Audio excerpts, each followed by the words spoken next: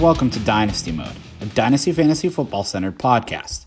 You're going to be able to find us on Twitter and Instagram at Dynasty Mode Pod and email us at dynastymodepod@gmail.com. I'm Mike McGann, and I'm joined this week and every week by Dave Bays and Kevin Duffy. How are you guys doing? Hey. What's up, Mike? How's it going? Good. How are you guys? Good. Great. Doing well. Guess we should share some of our background with the listeners. I guess I could start that.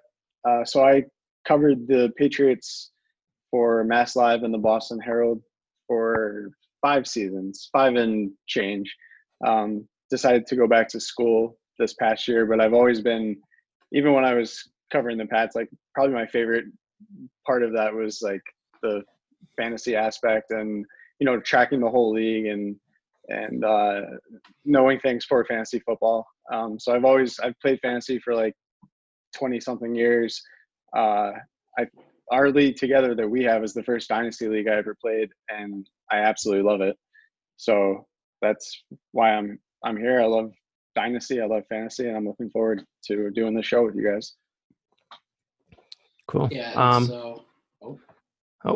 I'm Dave. I'm a biologist, scientist guy. I like fantasy. I've been doing this for probably like 20 years at least. Ever since I joined like an ESPN drop-in baseball league, which was really bad.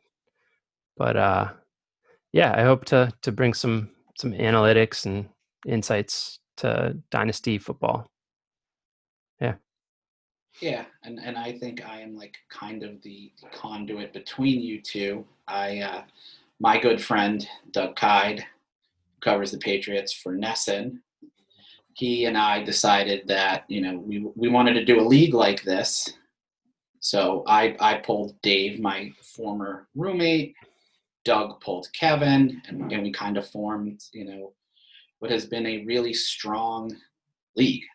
Yeah, McGann dragged me out of the closet to join the league. It's great. It's a pretty sweet league. Yeah, I love it. Just the year-round nature of it makes it so much better to me than any league I've ever played in. Yeah, I mean, I think it's super fun. Like, you know, when, you know, I get a text from someone in February, and, you know, they're for you know, maybe they just checked their league and they were like, oh, you know, like I kind of want to get a guy from you. And it's like, oh, well, trades are really fun, and now they're happening year round. Yeah, it's nice. I don't know. Even if your team's really bad, you can scheme, try to rip people off, make deals that benefit both parties.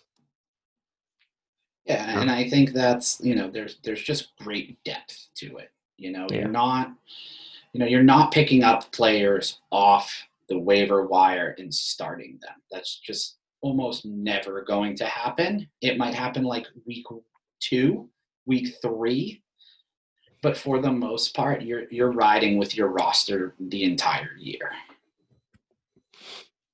Yeah, I think it's just so much. There's just so much strategy that goes into it, and I feel like if you're someone who follows the NFL very closely, as we all do, a lot of your knowledge is kind of wasted in normal leagues because you know so much beyond what is required to succeed in those leagues. You can, as Mike said, you can pretty much play the waiver wire and improve your team that way. It doesn't really, in my opinion, take much skill.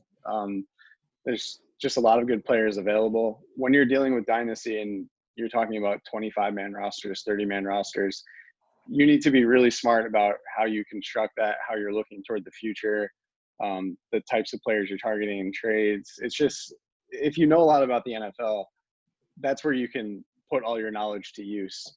If you're just playing a regular redraft league, I feel like it's a lot more luck than skill in those leagues. Right. I mean, I think in normal fantasy football, you know, you draft a running back and you have them for a year. But when you're drafting a running back now, you kind of have to look at what their offensive line looks like.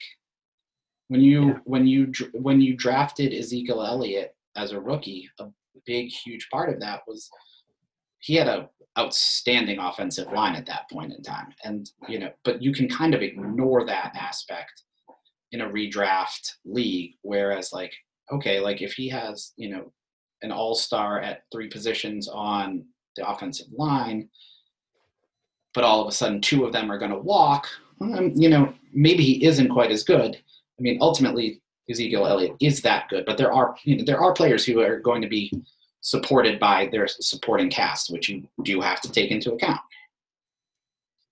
Absolutely. Yeah, and definitely. I think the other thing about Dynasty, for people who aren't super familiar with the format or are thinking about doing it, the most fun part of it is easily the rookie draft, and even free agency. Like free agency in the NFL there's a lot of big news happening in March, April. If you're in a redraft league, you can't really do anything with that at that point in time. You just start thinking about, maybe I want to, go after, I don't know, so-and-so in August. But when that happens in Dynasty, you can start making trades in March. You can start trading your rookie draft picks, and you have the rookie draft in May. And we've gone through a couple of rookie drafts now, and you can see like the activity that week. Everyone's emailing each other, and everyone's like, moving up and down the board. It's very real. You almost feel like you're actually like running a team. It's very realistic. Yeah. And if your team's doing really badly, you're never really out of it because you're always trying to make your team better. Yeah, absolutely. You can do what you did in our league this year. Stock up on Dave. Would you have 3 first-round picks? Yeah, three first-round picks. I had to trade Saquon away, which doesn't feel good, but sometimes you have to make the hard choices in Dynasty. Absolutely. Yeah, and when it comes to choices, I think one of the things that is really cool about the format is like you can put a lot more individual touches onto your league. Like we chose to create a rookie lottery, for the draft. Worst team doesn't automatically get it. Just think NBA style. And like, that's a little bit fun. I benefited from it this year. I think under normal circumstances, I would have had the 3rd pick, and I got the 1st pick. Yeah. And, unfortunately, luckily I can say, unfortunately for somebody else, they fell like 3 spots. And, that probably wasn't fun, but like it's just a cool little touch. I think we all decided when we built this, no kickers. Like that's a waste of time. Like let's not focus our energy on a position that's not that fantasy relevant. Yeah, it really isn't. Yeah, no kickers, no defenses, 3 flexes, which I like a lot because you have so much depth at, especially wide receiver. There are probably like 40 receivers that are playable, maybe more than that. Yeah. So you really incorporate all those guys. And that's, I think even redraft leagues, a lot of them should start going to multiple flexes so you can use some of the knowledge that you have about the depth of the league and of some of the teams and actually put that to use. Yeah. And I mean, I think, all of this, there's like, I may be speaking, only for myself, but there's like a sense of like camaraderie in our league. Like it feels like very much so like something that like we all own. Like I can say that like I didn't know Kevin when this league started. Now we text each other a pretty decent amount. Yeah, especially around draft time. Yeah. Yeah, but and even I don't think it would be crazy like for you to text me in June to talk football. Oh yeah, no, not at all. We love it. I think it's cool because in our home leagues, I'm sure I'm probably most into it in my home league, and then you join this Dynasty league and there are other people who are just as into it as I am. Yeah, it's hard to find a league where everyone's into it, and I don't know. Dynasty is probably one of the exceptions. Although it's harder to fill one of those empty spots, one of those orphan teams, but that's probably something we should talk about on another episode. I mean, I think we can even touch on it a little bit now. It's just like, let people know what they're signing up for. You're in a marathon, not a sprint. You might, it might not be fun for a couple of years. or, it might be less fun. I mean, when we lost the 2 members of our teams, part of me was just like, it might be fun to inherit one of those teams and give my team up to somebody else. Like the challenge of taking like, what was like scrap pieces and, whatever, and like trying to make it into something good. Cause I looked at it and I was like, this team isn't that bad. Yeah.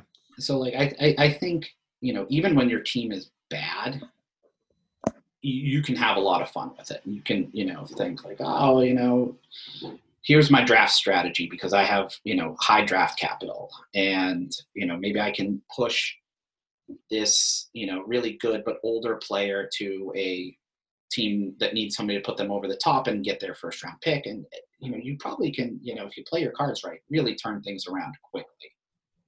Yeah. I think that's one thing that is kind of underestimated in Dynasty, just how quickly things do turn. The league changes pretty rapidly. I mean, there are some guys who are going to stay and be top 5 of their position for a stretch of 5 years, but that's kind of rare. And especially when you get to like the running back position, the league changes really quickly year to year. And you can go from being terrible one year to the best team in the league the next. That's probably not that uncommon in Dynasty fantasy football. Yeah, and that's the deal with the RB, or it has been, but I think it's kind of moving to the other positions too. Like there's like 2 startable tight ends over 30. There's like there's not as many wide receivers as there used to be over 30 that are good fantasy producers. I don't know. I think the whole league's moving younger. Yeah, and I mean, I think, we started at the year where Saquon was a rookie, so like his true value like wasn't necessarily noticed in our dynasty league. But imagine the worst team all of a sudden having like essentially the 1 or 2 RB, first or second best piece in all of the league. Like that's a huge momentum swing. Yeah. And even Josh Jacobs made a big impact last year. And he is nowhere near on the level of a Saquon Barkley. No, yeah, then that's why things can turn, I think, because not only do you get a Saquon Barkley or even a Josh Jacobs, but if your team was bad because you had younger guys who weren't playing that much, and then in that second year they get bigger roles and they start playing, and you get Saquon Barkley, then it really all comes together at the same time. I think that if you construct your team properly, that's probably something that could happen pretty easily for you. Yeah, I mean, it kind of just all comes back to that deep thought idea. Like, are you thinking long term? Maybe I'm bad right now, but I can see that this, 3 of these guys who, I'm starting now are trending in the right direction. And like, they might go from being like borderline flex, matchup dependent guys right now, but you can see them as, okay, in, the next year, I think I can probably start that guy every week. Yeah, absolutely. All right, so why don't we talk a little startup, I guess. I think we'll get into this more in later episodes and talk more about like specific players, but I think for this first episode, we wanted to talk about just like general concepts and strategies for startup dynasty drafts. And we have some do's and don'ts for those startup drafts. Mike, why don't you lead us off with your first do for a dynasty startup? So actually, I'm going to lead off with a don't because I started our league with a massive don't. I don't know if you guys recall this, but I think because of my position as the commissioner, I was the first person able to put a player up for the auction. I think it should be noted that a lot of our discussion is going to be heavily based around the auction format. I don't think many people build their teams through a snake draft. I wouldn't suggest it. They shouldn't. But it should be noted that this is auction based. So I nominated Le'Veon Bell. This was the year that he was the holding out and proceeded to hold out the entire year. I didn't want him. I had no interest in Le'Veon Bell. My idea was if I put Le'Veon Bell on the block first, somebody else is going to spend a significant chunk of money, which allows me to further pursue a player that I want. So I got in a bidding war for a player I didn't really want. And I ended up with Le'Veon Bell. He didn't go. His price wasn't the highest running back, even though he was still at that point in time projected to be RB1. But I can't I can't even think how much better my team could have been that year had I not ended up with a player I didn't even want. And would you spend like $40? I think I looked at it today. I spent $57. I mean, I spent 57. And I think we started with $250. So like it was a fifth of my money for a guy who never played and looks bad moving forward. And I'm not going to deny that had he played, I might have been very happy with it. But ultimately, if, say, Dave, you want Le'Veon Bell and you actually want him. Yeah. And, it hits $57 and I bid $58 to try to get you to pay $59. Yeah, I might just let you have him. Well, you might just let me have him. But like, who cares about spending $2 of your $250? Like, that's nothing. Whereas I'm spending 1/5 of my total capital for nothing. Like, these are like the super small things, but like people want to like milk others for their money. Oh yeah. And it's just not solid. Like, yeah, and every victory is like where you like bid someone up, it's not really affecting your team that much. It's like diluted by like however many teams are in the league. Yeah, I mean that $2 you got them to spend is, ultimately going to be probably the difference between them, getting to spend $3 on a guy instead of $1. It's not going to prevent them from getting their second, pick.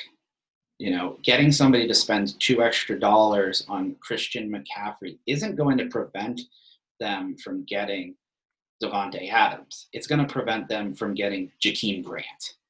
Yeah. That's what you're looking at. Right. And the solution I have to it is come up with, for like the first 30 or so players, a price you're willing to pay. And I think you can not like a player, but you can have a price that you like them at. If you're skeptical of what Christian McCaffrey is going to do this year, you can take that and be like, I think he's going to go for 70. I'm willing to spend 60. And then you just drop out. Yeah. And, hopefully it doesn't get to a point where like, you're like, all right, like I want an elite tier player and all of the prices I've set, they've gone for more than that. And then you're in this weird position of picking up like uncertain backfields.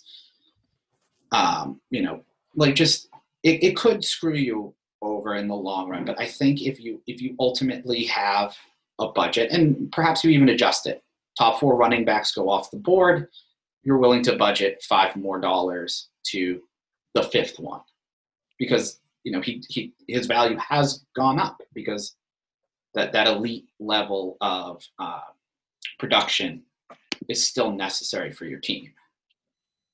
Yeah, and it's sometimes best to like spend all your money like fairly fast, because then you get some of the players you actually want, and you're not stuck at the end with like $100 to spend on like 20 players. Right. I mean, Dave and we are in a redraft league together, and a good friend of ours constantly finds himself with a ton of money left over. And like, that's not your goal either. Like, you don't want, I don't think you want your pick of the litter of the bottom of the barrel. But you also don't want to be like, all right, Joe Mixon, I got him for $48, and I don't feel great about it. Sure.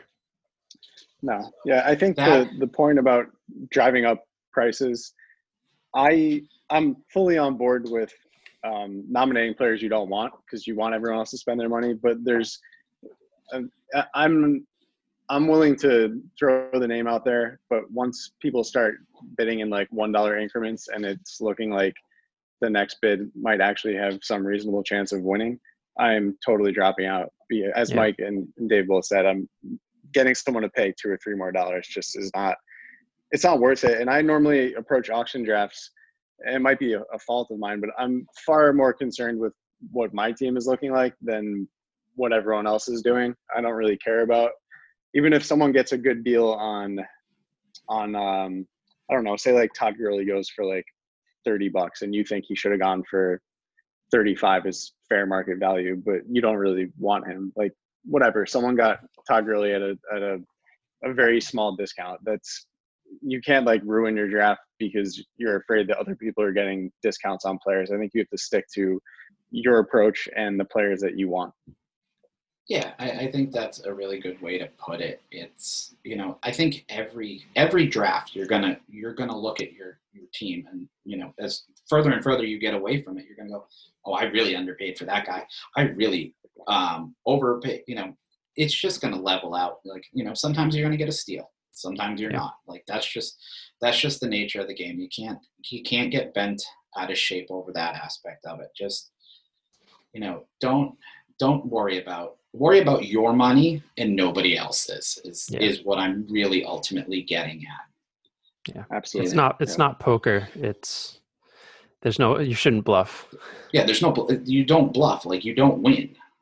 You don't win. In poker you have the potential to win. Like I didn't want to win Le'Veon Bell. And that was, play stupid games, get stupid prizes. Oh, so that is my don't.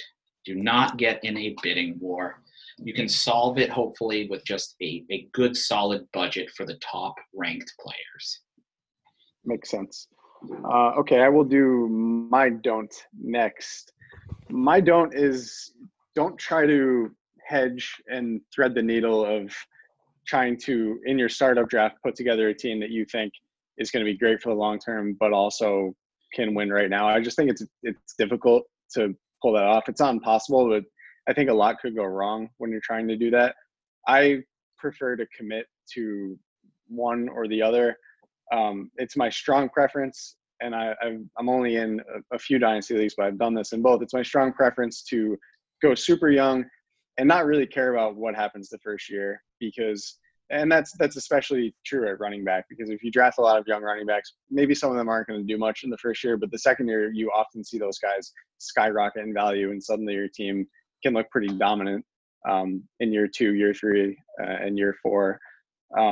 But if you don't want to do that, I think that there's some merit to going like with a more veteran look in a dynasty draft and trying to win right away, because you can get in a startup draft right now guys who are going to be productive in 2020, like Gurley, Melvin Gordon, Leonard Fournette, Chris Carson. You can probably get those guys for pretty cheap.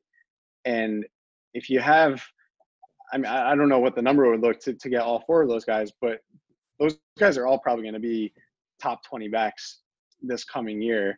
And that would put you in a pretty strong position to contend for a 2020 championship. Now, the problem with that is they're all going to lose value pretty quickly in 2021, 2022. So you might have more of a rebuild ahead there, and you'd have to hit on some draft picks, maybe hopefully swing some trades and accumulate some extra picks. But I think you run into trouble when you go with like Gurley and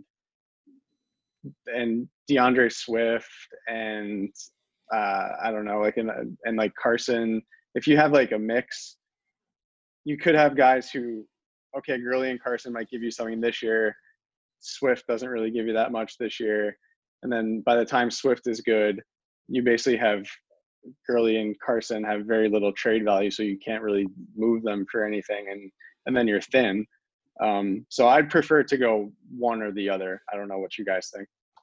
So I have a question for you on that. Sure. So like, a theoretical, would you prefer to get Ezekiel Elliott and Christian McCaffrey, arguably top 2 running backs? I think Saquon's the only guy who could, sneak into that argument, and maybe 2.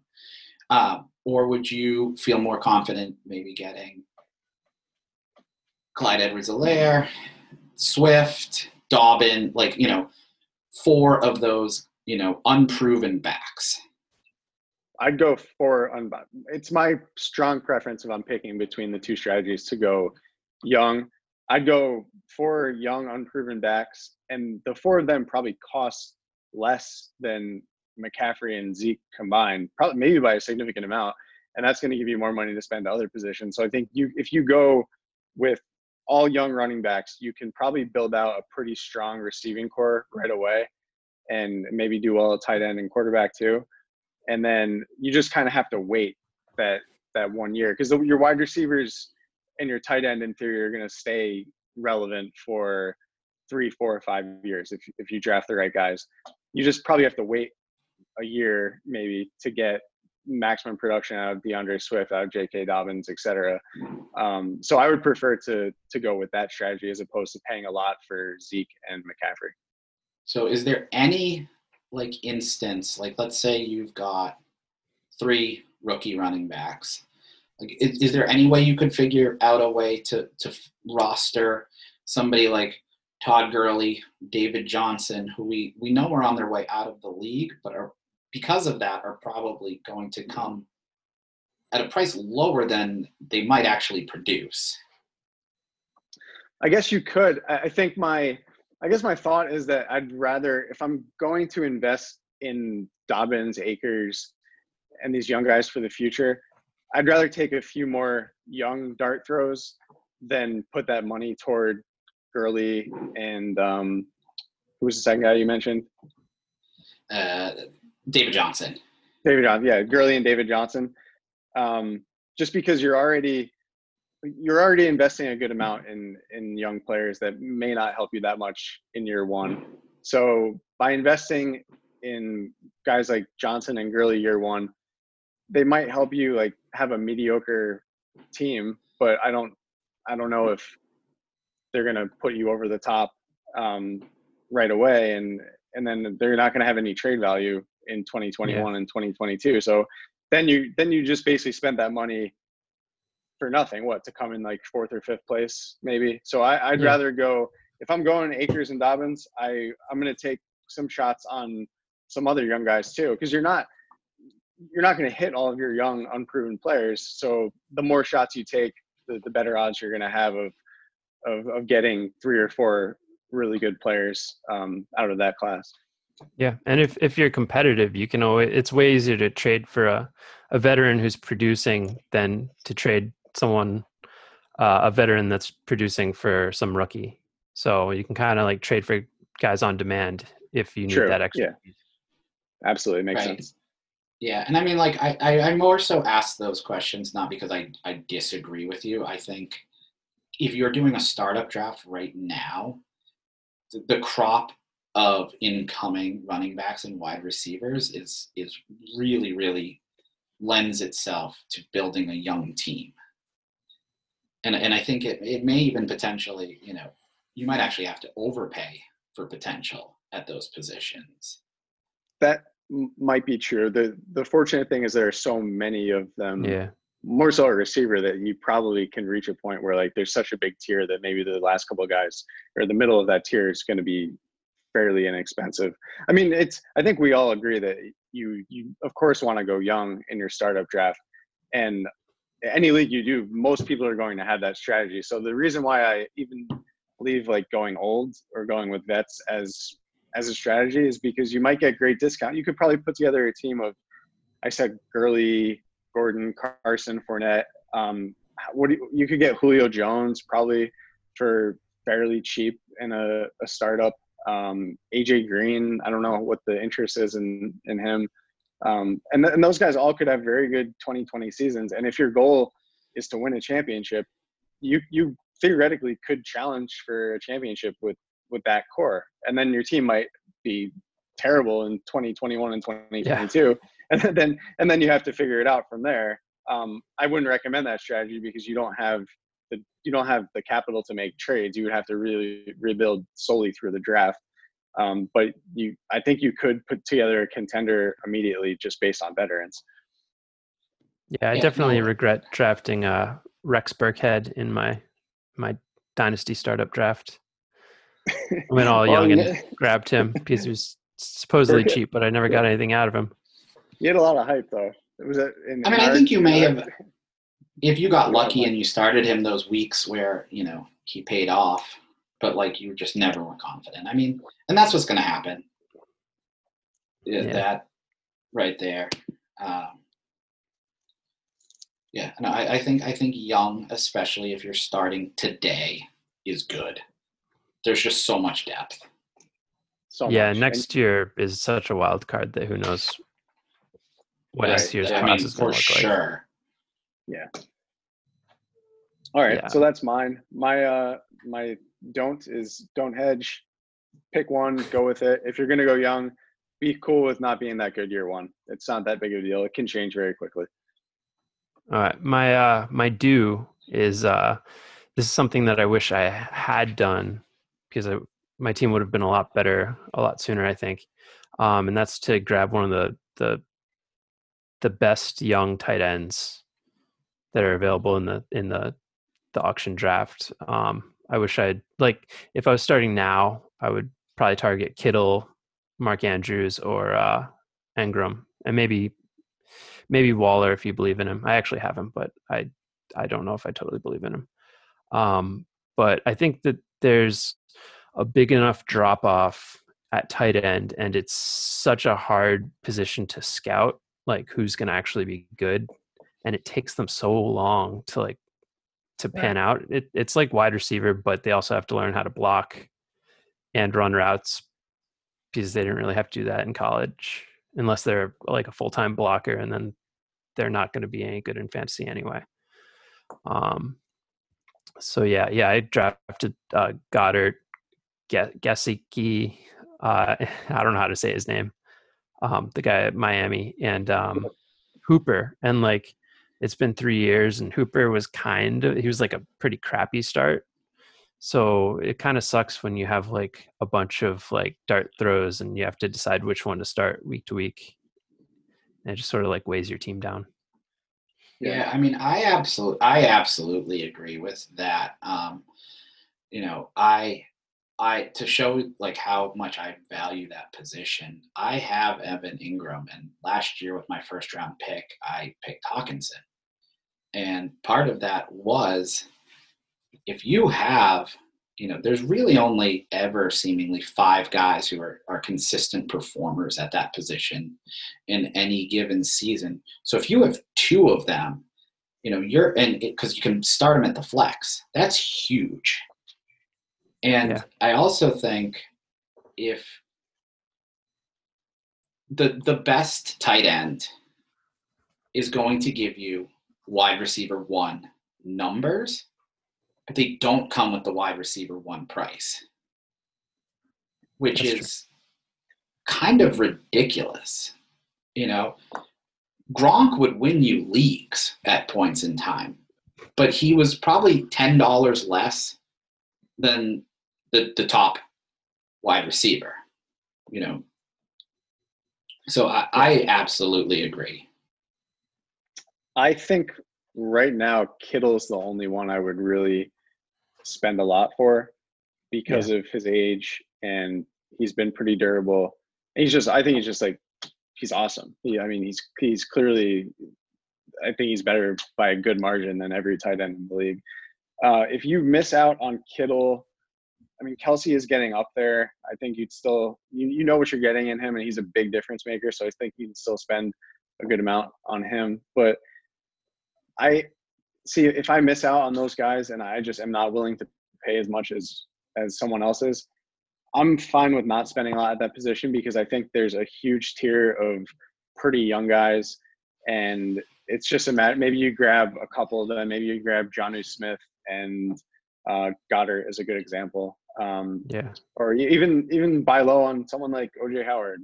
and see what happens Sure. there. I think you can cobble it together with a number of young players, and you don't have to spend a lot on guys in the in the 3, 4, 5, 6 range. Someone, I mean, who's like ranked like 5th right now as a tight end? That's like Evan Ingram territory. I guess I would say. Yeah, I think so. Yeah. Right. Yeah, and I mean, as the owner of Evan Ingram, super frustrating. Like super frustrating. Well, that team's going to be better. For sure. I mean, I haven't traded him because I've never received a trade where I feel as though it accounts properly for his potential. I mean, I'm pretty much in agreement with Kevin. I think if we did a startup draft tomorrow, I'm going almost all in on Kittle. Yeah. Like that's a huge cornerstone piece for me. I think he's going to put up Gronk-like numbers throughout his career. Yeah, and you could probably get Hunter Henry for pretty cheap at this point, comparatively. Absolutely. Yeah, I just think it's a pretty, after Kittle and Kelsey, and I just don't love Zach Ertz because I just think Goddard he's is old. really He's good getting too. old. And he's getting old too. After Kittle and Kelsey, there's just a ton of young guys, and some are going to miss. TJ Hawkinson might end up never being good, but like you can get TJ Hawkinson in a startup for very, very cheap. So to me, that's worth the flyer to go Hawkinson, Jonnu Smith, Goddard, and then hopefully one of those guys emerges. The only thing about that strategy that I've been living is that you then have to devote a significant amount of your bench to having all these tight end flyers. True. Yeah. I mean, I don't know. That's kind of the good thing about Dynasty, though. Is it's just if you're dealing with, and ours might be a little bigger because I think we're carrying 30 or 32 with IR spots right now. You're gonna have I think I have 5 or 6 or 7 tight ends, and I don't feel like I'm really thin at any other position. I just think the format allows you to kind of take those flyers and be okay with it. Right. I think you can be weak at a position and, but fill your bench up with it to try to bolster it so that you can, potentially play good matchups, at that position, which, might be, I mean, I truly think that like Kittle is tier 1 by himself. I agree. Kelsey is tier 2 and probably by himself. And then I think I like Mark Andrews. Mark Andrews had a good season. I like him. I would, definitely, at the right price, love to have him as my tight end. But like part of it is like Lamar Jackson can't have the year he had last year. No. And I think he like some ridiculous stat, like 9% of his completions were touchdowns or something. And like Mark Andrews was a gigantic beneficiary of that. And that's not to discredit what he did, but like as Lamar Jackson, returns to earth or just, probably can't put up the same stats. Ultimately, Andrews come down. Andrews is definitely like higher up in tier 3 for me. I think it's Ertz, him, Ingram, Waller, and I think Waller, I don't know if you guys watched Hard Knocks last year, but like, when he was such a huge part of it, he really got his life in line. That was a major storyline, and he was really good with a not very good quarterback. And they added some weapons that should hopefully, alleviate, the middle of the field for him. So I think he could be a really good player moving forward. I watched Hard Knocks and I bid him off the free agent waiver wire. Yeah, I mean, pretty happy with that pickup. This isn't necessarily the time to talk about it, but the Hard Knocks hype is a hard thing to avoid going into any fantasy draft. Like they do such a fantastic job of selling you on garbage. Oh, actually, I know what I did. I didn't watch it. I bought him assuming they were going to hype the players up, and I thought I was going to trade him, but he actually turned out to be pretty good, so I never traded him. That's pretty Yeah, smart. but I mean, like that is actually a great, like we don't need to go in on that, but like that's, I've definitely fallen victim to the hype of that show. Jarvis Landry. I think that Jarvis Landry could be a perfect segue to Kevin's due on Okay. wide receivers. My due on wide receivers. So this is, I think if you're going to spend a significant amount of money on one single player, I want that to be on a wide receiver, not a running back. I want to spend, I don't know how much Michael Thomas would go for right now in a startup, probably a ridiculous amount. I took him 2 years ago and he was still pretty, I think I spent $60 on him. You spent 60 bucks on him. He was the second most expensive wide receiver in our draft, only behind DeAndre Hopkins. Okay, there you go. Yep. So I spent $60 out of a $250 budget on Thomas, and I would certainly do that again on him. There are a number of other receivers, I think, like that are just super safe. And you can just, my thinking was like, maybe he doesn't have the highest upside ever, but you can just plug that guy in for 5 to 6 years and he's going to be in your lineup all the time. He's a special case because he's also like extremely durable. He's very consistent. But there are other receivers that I would feel very comfortable spending a good amount on, say, Chris Godwin. He's really young, has shown a ton of improvement each year. And he's someone you're going to have for 5 years and he's going to be good. There's little doubt about that. Unless something happens and that's kind of out of your control and you can't predict, he's going to be very good for the next 5 years. Running backs, I don't know what that's going to look like in 3 or 4 years. I don't really want to spend. Mike asked me before about like going for McCaffrey or Ezekiel Elliott. I don't feel great about spending a lot of money on either of those guys. In 3 years, I don't know how good they're going to be.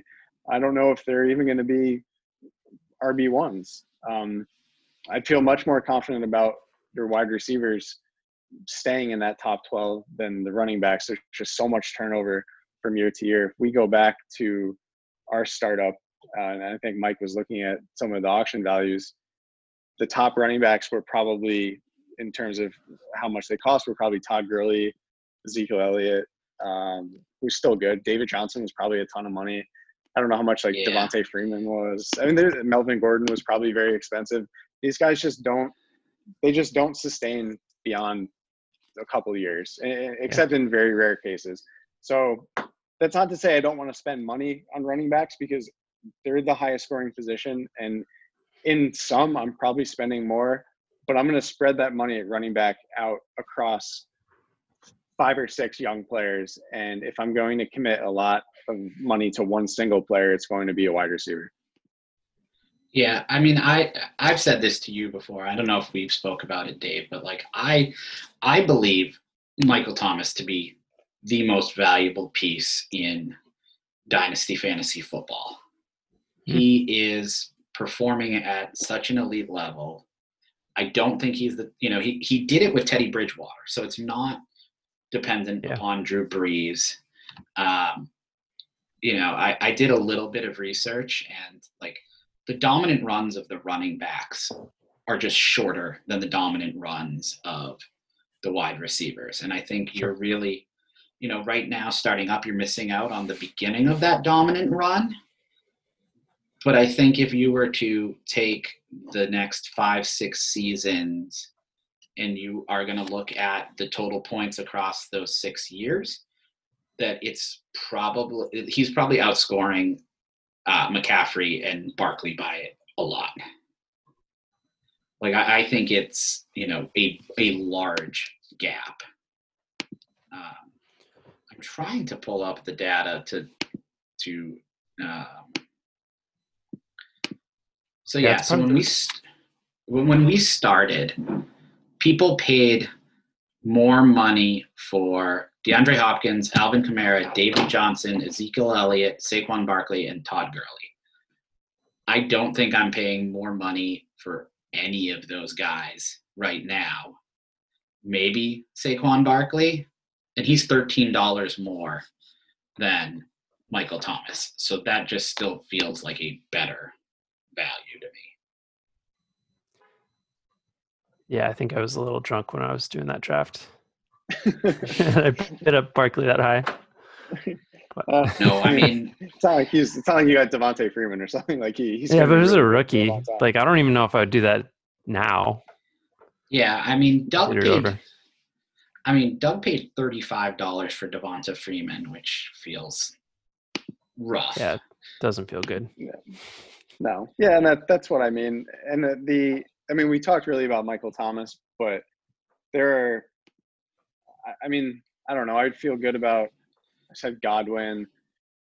You do get into kind of a tricky range with Hopkins and Devontae Adams because they are a little bit older than you'd like. I think they're in their late 20s. So I don't know if I can confidently say that Hopkins is going to be awesome for the next 5 years. I think he's probably still got at least 3 very productive years left in him.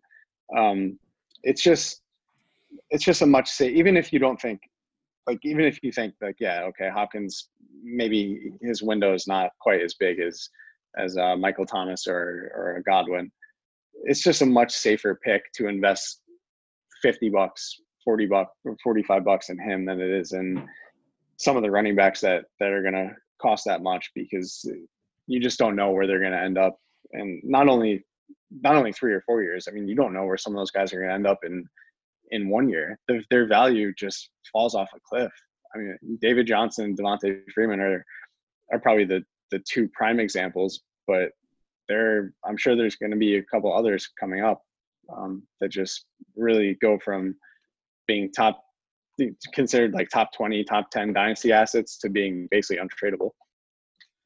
Yeah, and I mean, I think there's a weird stigma around wide receivers. Like the person in just like a standard snake draft who takes the first wide receiver off the board, they almost seem disappointed. They're like, it feels as though they're like sad they're getting Michael Thomas and they missed out on Joe Mixon.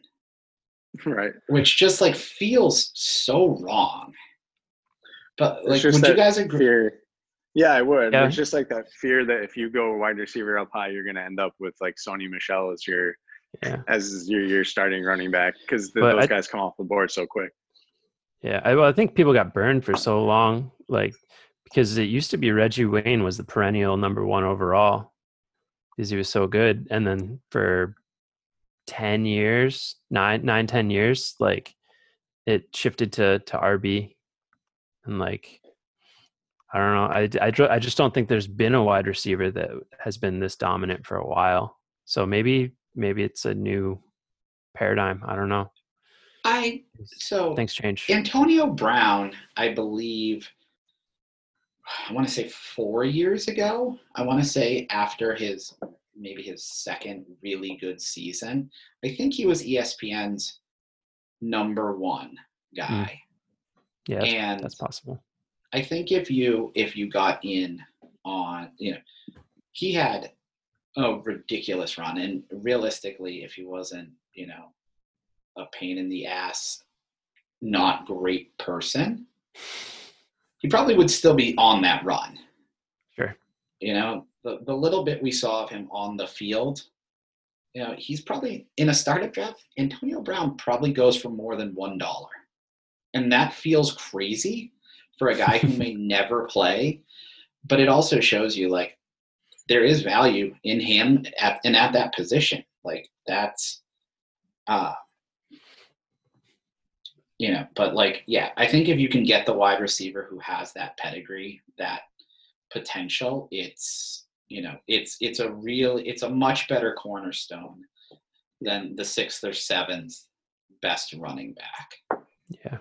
That's a good way to put it. That's what I should have said at the top. It's just much safer. You know what you're getting with most of those guys. And yeah, I'll leave it at that. Yeah. And like the fantasy points above replacement, which is not a real stat yet, as far as I know. It's probably a lot higher for wide receiver than running back. It's like a lot easier to get like a kind of like slightly like it's a lot easier to get a replacement wide receiver. Like you can stock up on guys who are like not quite good enough to start on like a Yeah. a I mean, playoff team. I think the replacement level wide receiver averages about 6 points a game. Any redraft league, you go to the waiver wire on a Sunday, every available player that's not a quarterback is a guy who projects to score about 6 points.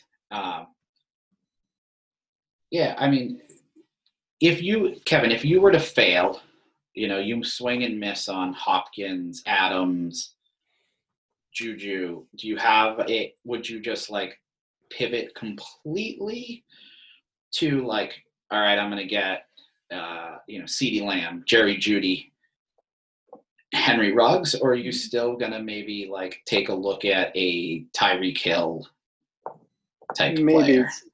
Right.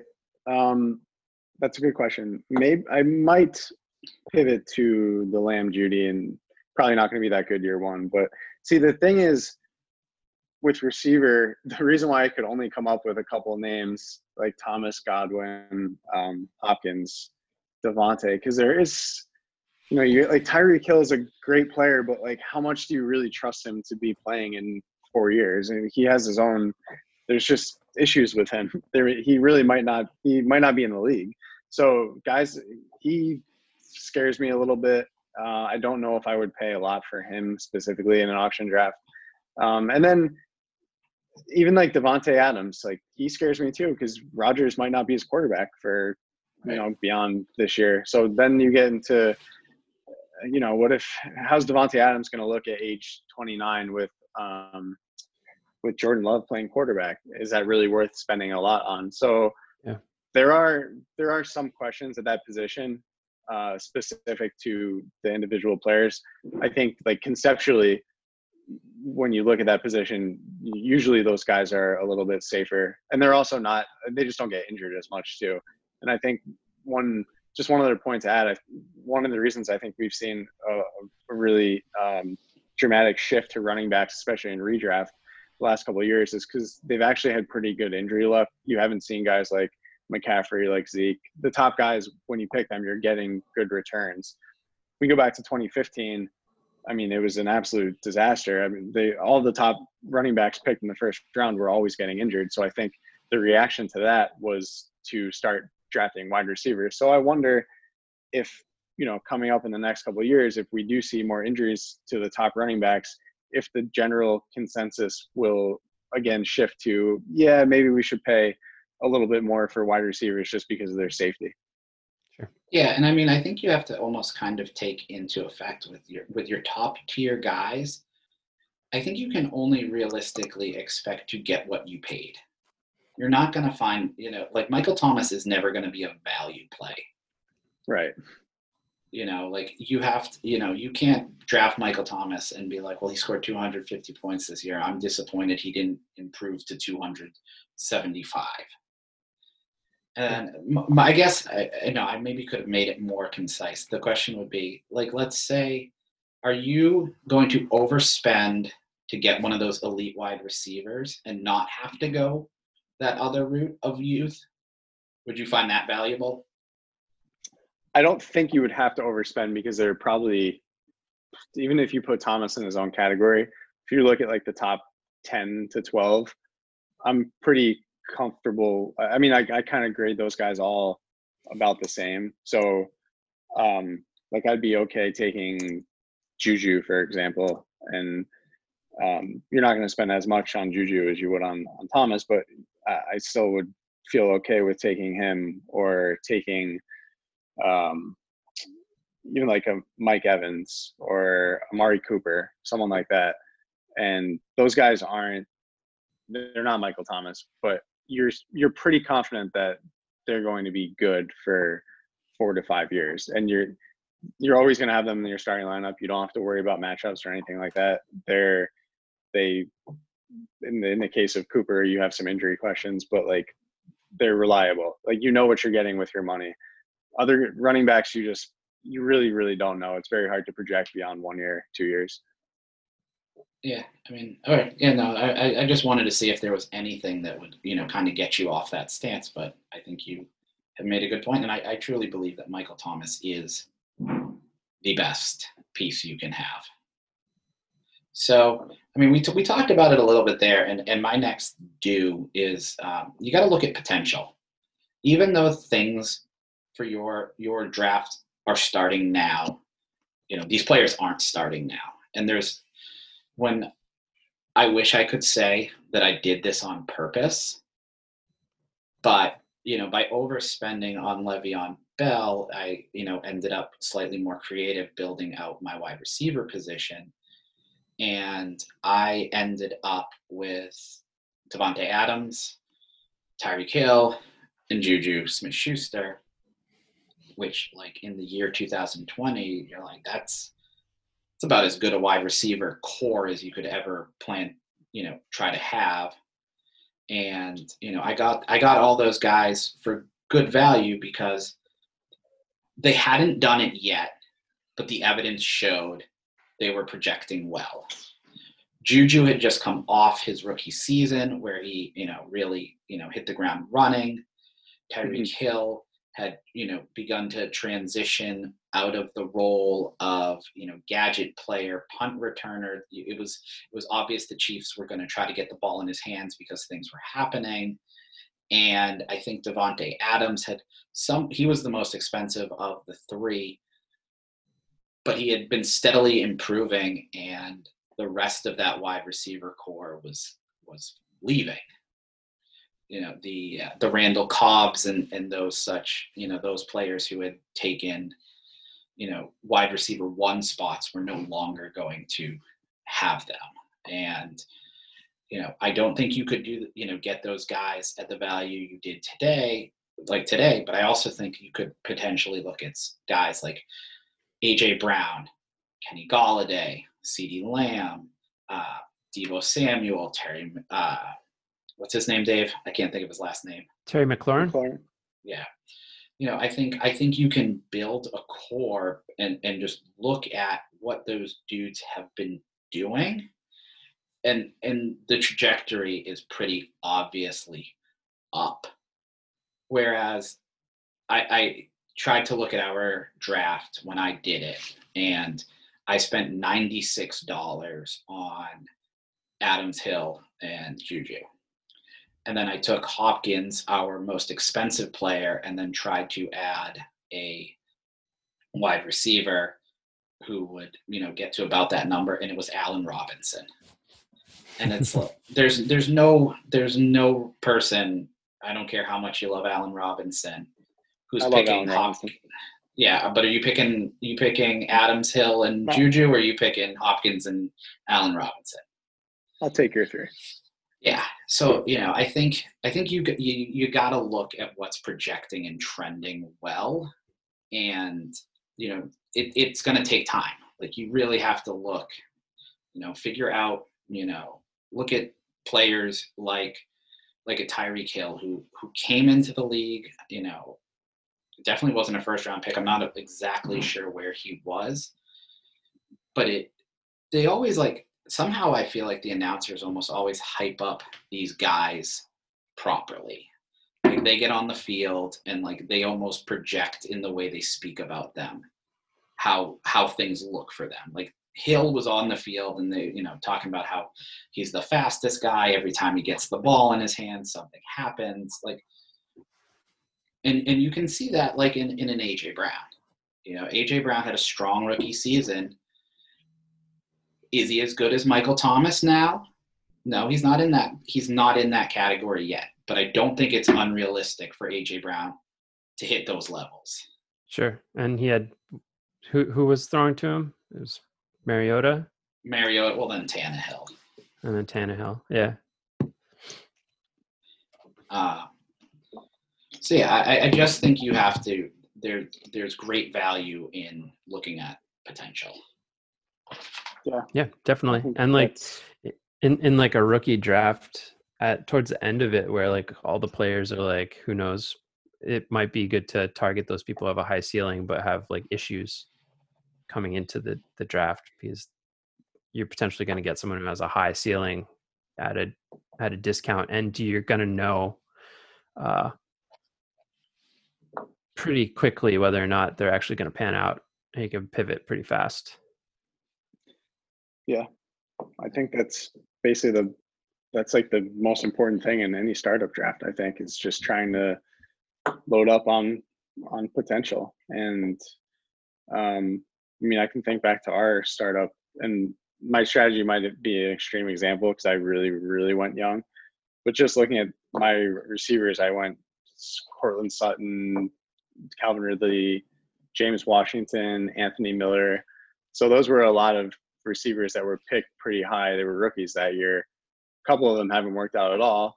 A couple have. So like you're not going to hit every single one. And I think that's important this year when you have this 2020 rookie class of receivers is touted as maybe one of the deepest ever.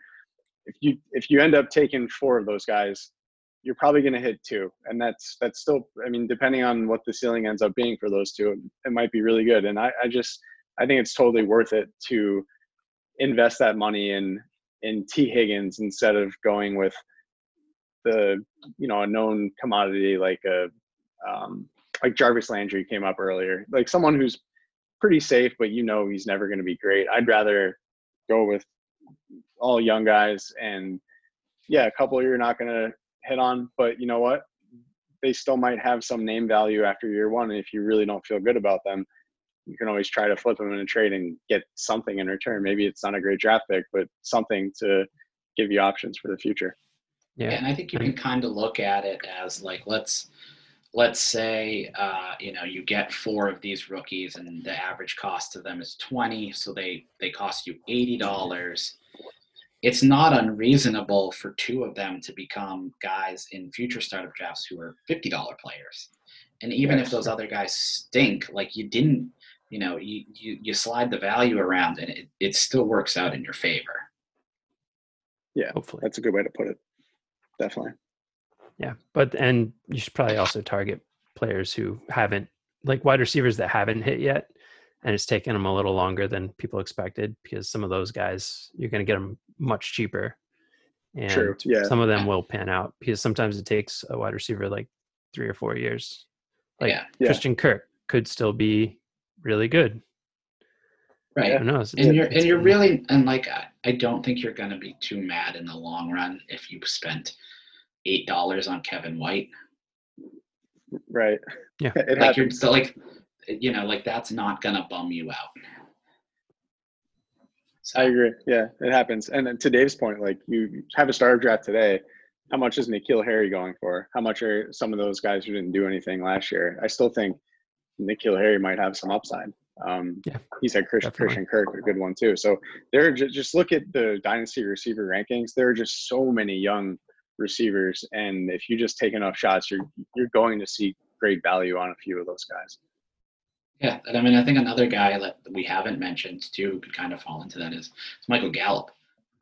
He's probably only going to get better. Just his trajectory has been pretty good. Amari Cooper, I think, isn't nearly as good as he is. CeeDee Lamb is going to command, attention when all 3 of those guys are on the field. That might really benefit Gallup the most. So yeah, and I'm sure Gallup owners are probably pretty frustrated with the situation. So you probably could get him. I don't know, throw a 2nd round pick out there. Might be able to get him. Yeah, definitely. All right, let's so my do not was I this might be like kind of stereotypical at this point, but unless you're in a super flex or 2 QB league, I really don't want to spend that much on a QB. I think you can get a starting I mean, like this year, Lamar Jackson and Mahomes, they just came off of like huge years that probably neither of them will totally replicate.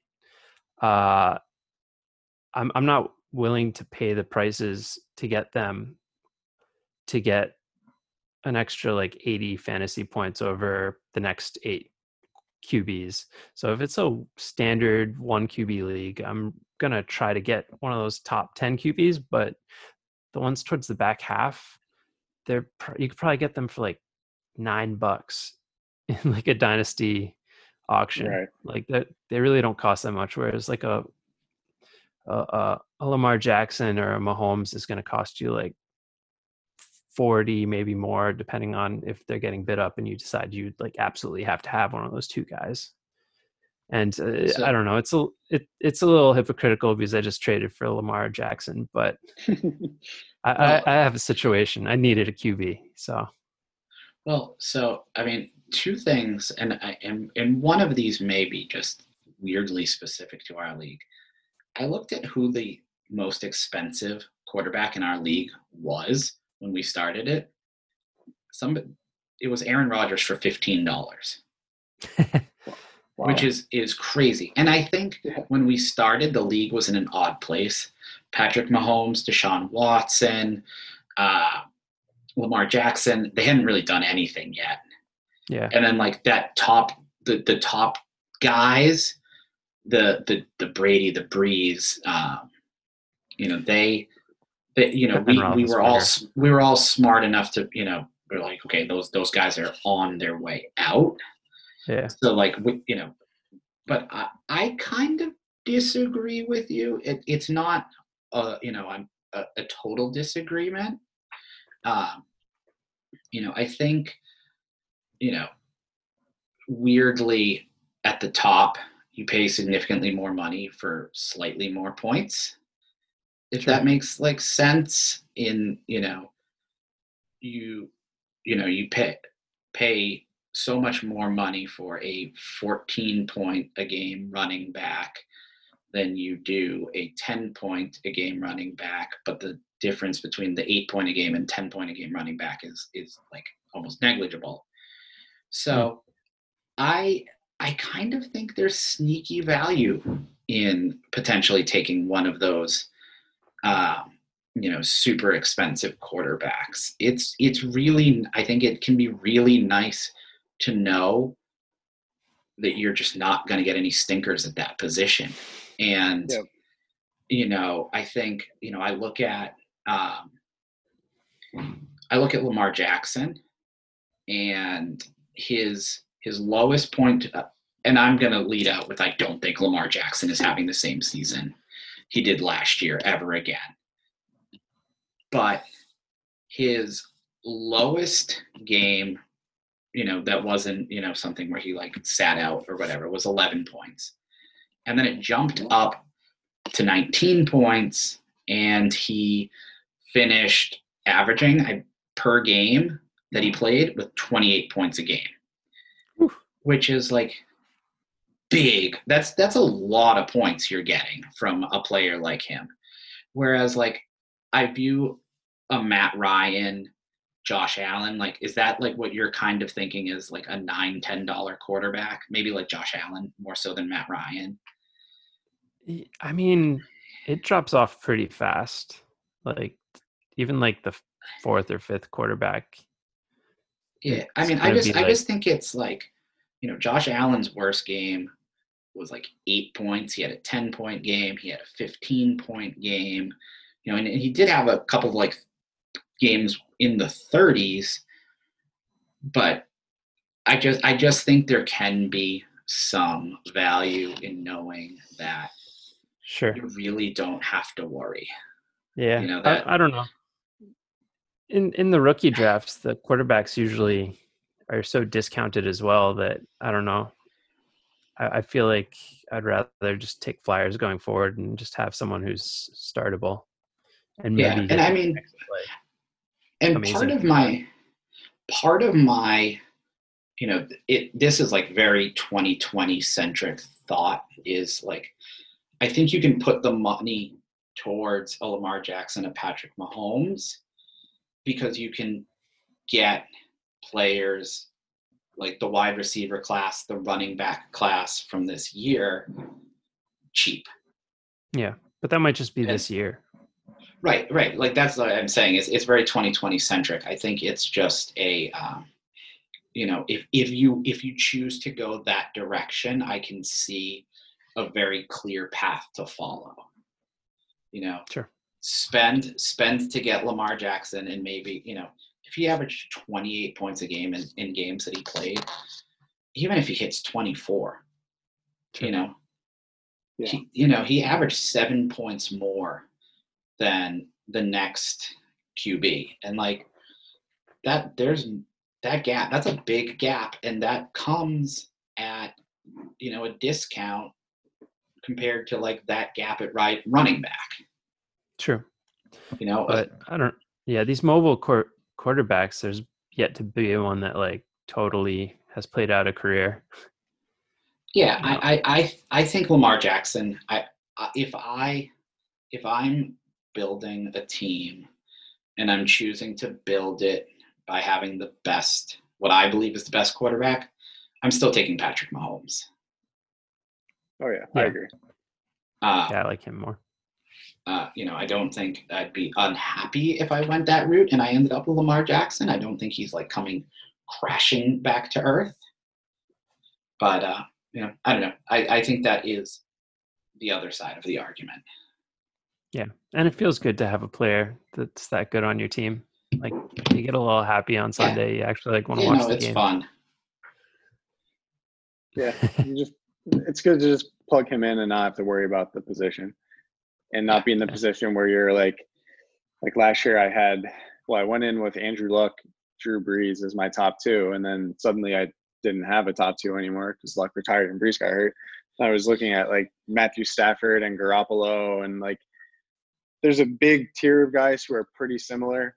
And if you don't get Mahomes or Jackson or Watson, if you want to put them up there, I think you have to then settle for one of those guys. Like you're not, I don't know. I don't know how you guys feel, but do you have much interest in paying significantly more for Dak Prescott than you would, or would you rather take like a Matt Ryan, Matthew Stafford at, like $10 cheaper? Yeah. I mean, I like Dak Prescott. I don't know how much more I'm paying for him. I mean, I think one of the things that ultimately affects fantasy is like you can't win with a field general, whereas you can win in the NFL. A player like a Jimmy Garoppolo can make it to the Super Bowl. Yeah, but he's not contributing. These guys aren't just contributing fantasy, type players.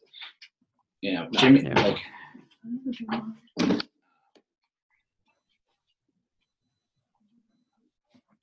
Yeah. Yeah. So. All right. So we have a couple bonus do's and don'ts. I threw in one at the last second here. My final do is going to be to chase handcuffs in your startup draft. I know there's always a lot of talk each year about handcuffs, but I don't know how many people in redraft actually use handcuffs, just because you're fairly limited. If you have 15 roster spots, you can't handcuff all your running backs. It would be impractical to do that. When you're talking about a roster size of 25, 30, you have spots to play with. So if you're going to invest a lot of money in Ezekiel Elliott, I think it makes sense to spend a little bit on Tony Pollard too, just to cover yourself there. And I think that it's just much easier to do that in a dynasty league than it is in any other league. And I would advise people, if you're going to make that big investment for one of those top running backs, you want to cover yourself and make sure you have his backup. Sure. And you shouldn't be afraid to steal someone else's handcuff, because it is a long format. So if you believe in them, don't be afraid to bid up on them if you have to. Oh yeah, absolutely. I think those are high upside. It goes to Mike's point about potential. Like a lot of those guys are just very high upside players. Yeah. And like Tony Pollard is someone I would pay a decent amount for in a startup draft. Like Derrick Henry when DeMarco Murray was his right. Yeah, exactly. RB1. That's exactly what it is. And I think it goes beyond like the popular view of the handcuff is like, oh, the clear backup. I also kind of like investing in backfields that you don't have a great sense for what's going to happen. But that they have a team that could end up being pretty effective running the ball if one player emerges. I look at the Patriots this year with Sony Michel was awful last year and is probably pretty cheap in startups. If I get him, I'm thinking I can get Damian Harris for a couple bucks too, just in case Harris is the one that emerges. And then you have the Patriots starting running back.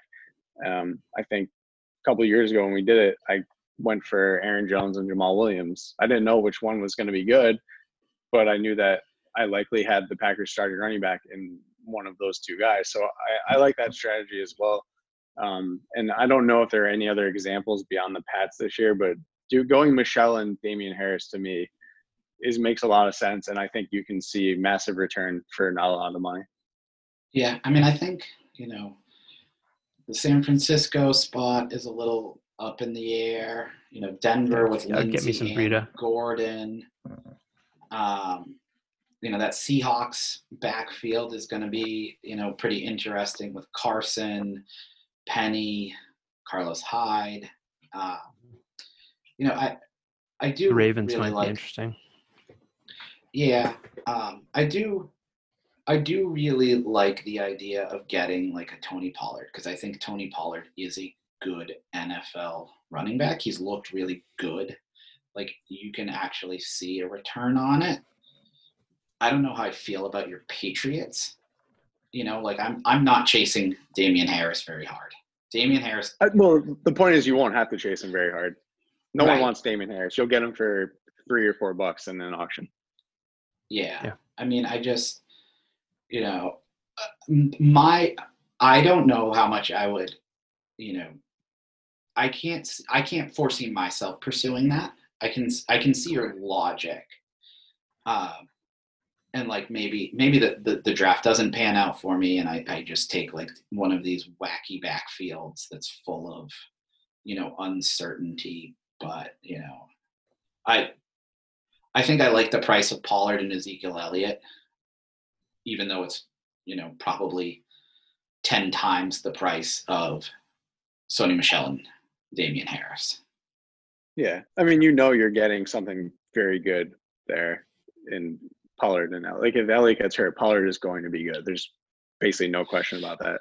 You can look at he's more expensive right now, but like if you took Alexander Madison for Dalvin Cook, you're probably in a good position too. There are a lot of backfields, I think, that are like that. It does get a little dicey when you're looking at like the Bengals, for example.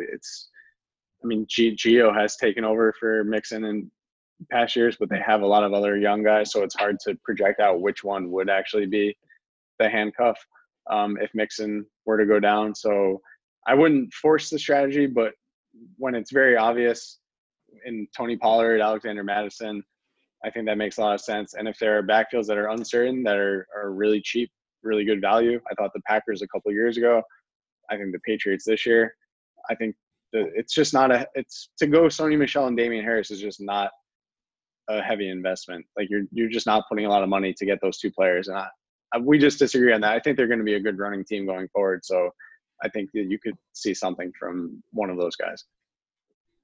Yeah, absolutely. What do you think about like the Bears backfield? They've used Tariq Cohen pretty heavily, but he doesn't necessarily. He's probably never a 3-down running back in the league. But like David Montgomery, the little bit of him I saw last year, he looked good, but I also don't think he's gonna bump Cohen off the field that much either. I think Montgomery seems like he's a pretty decent value right now. I can't say I watched every Bears game. I was not particularly impressed with him. I think he was pretty strong and he's got good balance, but he just really looked like he's not very explosive at all. Not to say you can't succeed like that. Like Le'Veon Bell's not explosive, and he obviously was very productive. But I'm not crazy about either of those players, if that makes any sense. I don't know. I've never really been one to target pass catching running backs unless you're playing in a system like, with Phillip Rivers or Tom Brady, where they're going to get a lot of receptions. I don't know how Tariq Cohen is game to game, but he's probably pretty inconsistent. And if Montgomery gets hurt, Cohen's role probably doesn't change that much. There's just someone else coming in to fill. It's probably the RB3 becomes the RB. Exactly. One. Yeah. Ryan Nall. Ryan Nall, yes. I picked up Ryan Nall for 1 week last year, and I was like, this is gonna be good. Yeah, not so much. Yeah, and I wish I could remember who it was, so we could actually give them the proper credit. But Kevin, at one point you did send me an article recently that breakout running backs are generally not the handcuff. It comes from an uncertain backfield. Oh, that's right. Yeah. And then I just can't think of a good one beyond the Patriots. I guess you could say the Rams, but the investment there, I don't know how. I mean, Darrell Henderson is he's probably not that expensive. So if you draft Cam Akers and Henderson is reasonable, it makes sense to me to also target Henderson. Yeah, if he's reasonable, and I can't imagine he's not, just because I think everyone expects Cam Akers to be the starter. Yeah, and I mean, I think that is like even a strategy that you can think of moving forward is like perhaps if you have you don't have Ezekiel Elliott, and then you have the choice of Tony Pollard and Darrell Henderson. I don't think they're probably going for the same price, but like Henderson is more likely to break out. And you can bake that that potential into his price. Yeah, and he only has 1 year where he underperformed, and some of these guys it takes 2 or 3, like Lamar Miller and Ingram. People are hot on them coming out of the rookie drafts, but they didn't do anything for like years, 3 years. I think. Yeah, and I mean, I think you can there was success in LA at that position for so long with Todd Gurley. Sure, looks like they kind of screwed that position up starting with Todd Gurley too, but it stands to reason that a strong running back in that offense will provide for you. Absolutely. So I'm going to hit you with the last do. I don't even know if I made it a do or a don't, because I don't know how I worded it, but don't worry about the bottom of your roster. The last 5 guys. How many of I look at mine and I'm like, I have Albert Wilson. I don't know what I paid for him. I've had him the entire time. He's not bad. So I'm never cutting him. But if I'm starting him, like, we're in a bad place. And I'm assuming you guys have those players too that have been on your roster the entire time, because there's not a better player available, but they're just, they're your bottom of the roster guy. They're not hitting the field. So then when you're looking to build out your roster, the depth, there's no need to have depth at the last roster spot. Even the NFL doesn't do that. They're not looking for a guy who's going to make, gigantic, returns. They're looking for a guy who can, be the 5th corner, occasionally return kicks, and be a gunner on special teams. And if you're saving, if you want a $3 player is not much better than a $1 player. So if you treat all of those last slots as if, they're all just going to be $1 players, you might have $5 to $10 that you can put on top of, $30.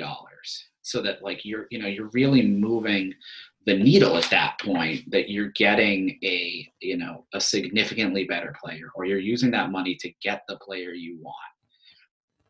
Because you're not going to be happy that you missed out on Chris Carson. You're going to be mad that you missed out on Chris Carson. You're not going to be happy that you scored, Hunter Renfrow. Like, that's just not how it's going to work out. Yeah. And like Hunter Renfrow might not be a $1 player, but the point is, like, the money is better spent tacked on to big money. I kind of disagree. As long as there's like players that I still want, I want to have some extra bucks to like outbid people on them. Like I feel like there's like, I got a lot of like tight end depth towards the end of the auction, and like I was bidding against people who also wanted those players. So I don't know. I feel like till the end of the draft, there were still players that I was willing to go for. Like I was trying to save Geis for the very end, and he hasn't panned out. But well, Geis was also I don't know if you can necessarily use him because like his value was weird because of his knee injury. yeah, well, I was banking on people who forgot who he was, and yeah, there are always a couple guys like that going very late. I think Mike Williams went very late in ours too. I mean, there's definitely something to be said for saving your money and making sure you outbid or being sure you can outbid people at the end, because it's not all the good players come off the board 1 through 100. The way the nominations are, like, there's always going to be a couple really good values available late. The problem is you don't know who those players are going to be, and you could regret it because you could end up saving your money for guys who just aren't very appealing to you at the end. But if you're in a position like we were a couple of years ago, and Dave was saying, yeah, Darius Geis was out there. That's the person who saved money for Darius Geis. That was probably, I mean, it hasn't panned out, but in theory, that was possibly worth doing. I think depth is actually very important in Dynasty. The last couple of roster spots aren't necessarily, but I want to give myself as many young players as I can. And that's, if we're talking about 25-man rosters, I think maybe the last, 2-3 spots are probably throwaway players, but I would like to give myself chances to land some starters by paying a little bit more than everyone else for some of those young players. Yeah, it's not sexy, but I think it's a good strategy. Yeah, I mean, I think it's crazy that you guys are talking about saving money for Darius Geis, but that's just. I mean, I know we're talking, in the 3 years past ago, where he Right. would have in a rookie startup draft that probably been the second running back off the board, probably pick number 2. Yeah, I mean, I can see that, but I feel like those are more special occasions. I think you're the bottom of your roster is third string running backs, wide receiver 3s, guys who might not even, the guys who are on their way out of the league, like a bubble player who might not even make it through training camp. So, to me, there's just not a ton of value there. I'd rather pivot that money to, bump myself up, a tier on, more significant players. That makes sense. Okay, yeah, can't argue with that. Yeah. It's just the way the draft goes. Sometimes I don't think it's your top priority, but I think it's something you keep in the back of your mind that, maybe I don't want to spend on this guy. Maybe I'll get someone who's of the same caliber, but like $8 to $10 less, and then use that $8 to $10 to try to fill out with a couple young bargains at the end. It's tough. I mean, there's both ways definitely make sense. It's just a matter of what your board looks like and kind of adjusting your strategy as the draft goes. Yeah. And I mean, I think that, I think with that, do, don't, whatever you'd like to call it, it is somewhat optimistic. I love to live in the world where I get $5 to, but that $5 does get me the player I want. It may not happen. And, you pivot that to, like, perhaps, okay, now I have my pick of the litter, and, it would feel better to be like, well, I got the guy I wanted for my 25th roster spot rather than the guy I had to get. But I would still try to not do it that way. But yeah, there's definitely bargains towards the back end that you're never going to get that opportunity to get those players again for those kinds of prices. Yeah. I mean, I think the best value is almost always in those like tier 3 players. Like the Chris Carsons, the T.Y. Hiltons, the guys who are never going to be elite, but are always going to be pretty good. Yeah, the high floor guys. Yeah. Yeah. So definitely. All right, guys. That wraps up our do's and don'ts. I think next week our plan is to now take these broad terms we've given you and kind of put them to real life situations, real life players, and how to build out a team for a startup draft.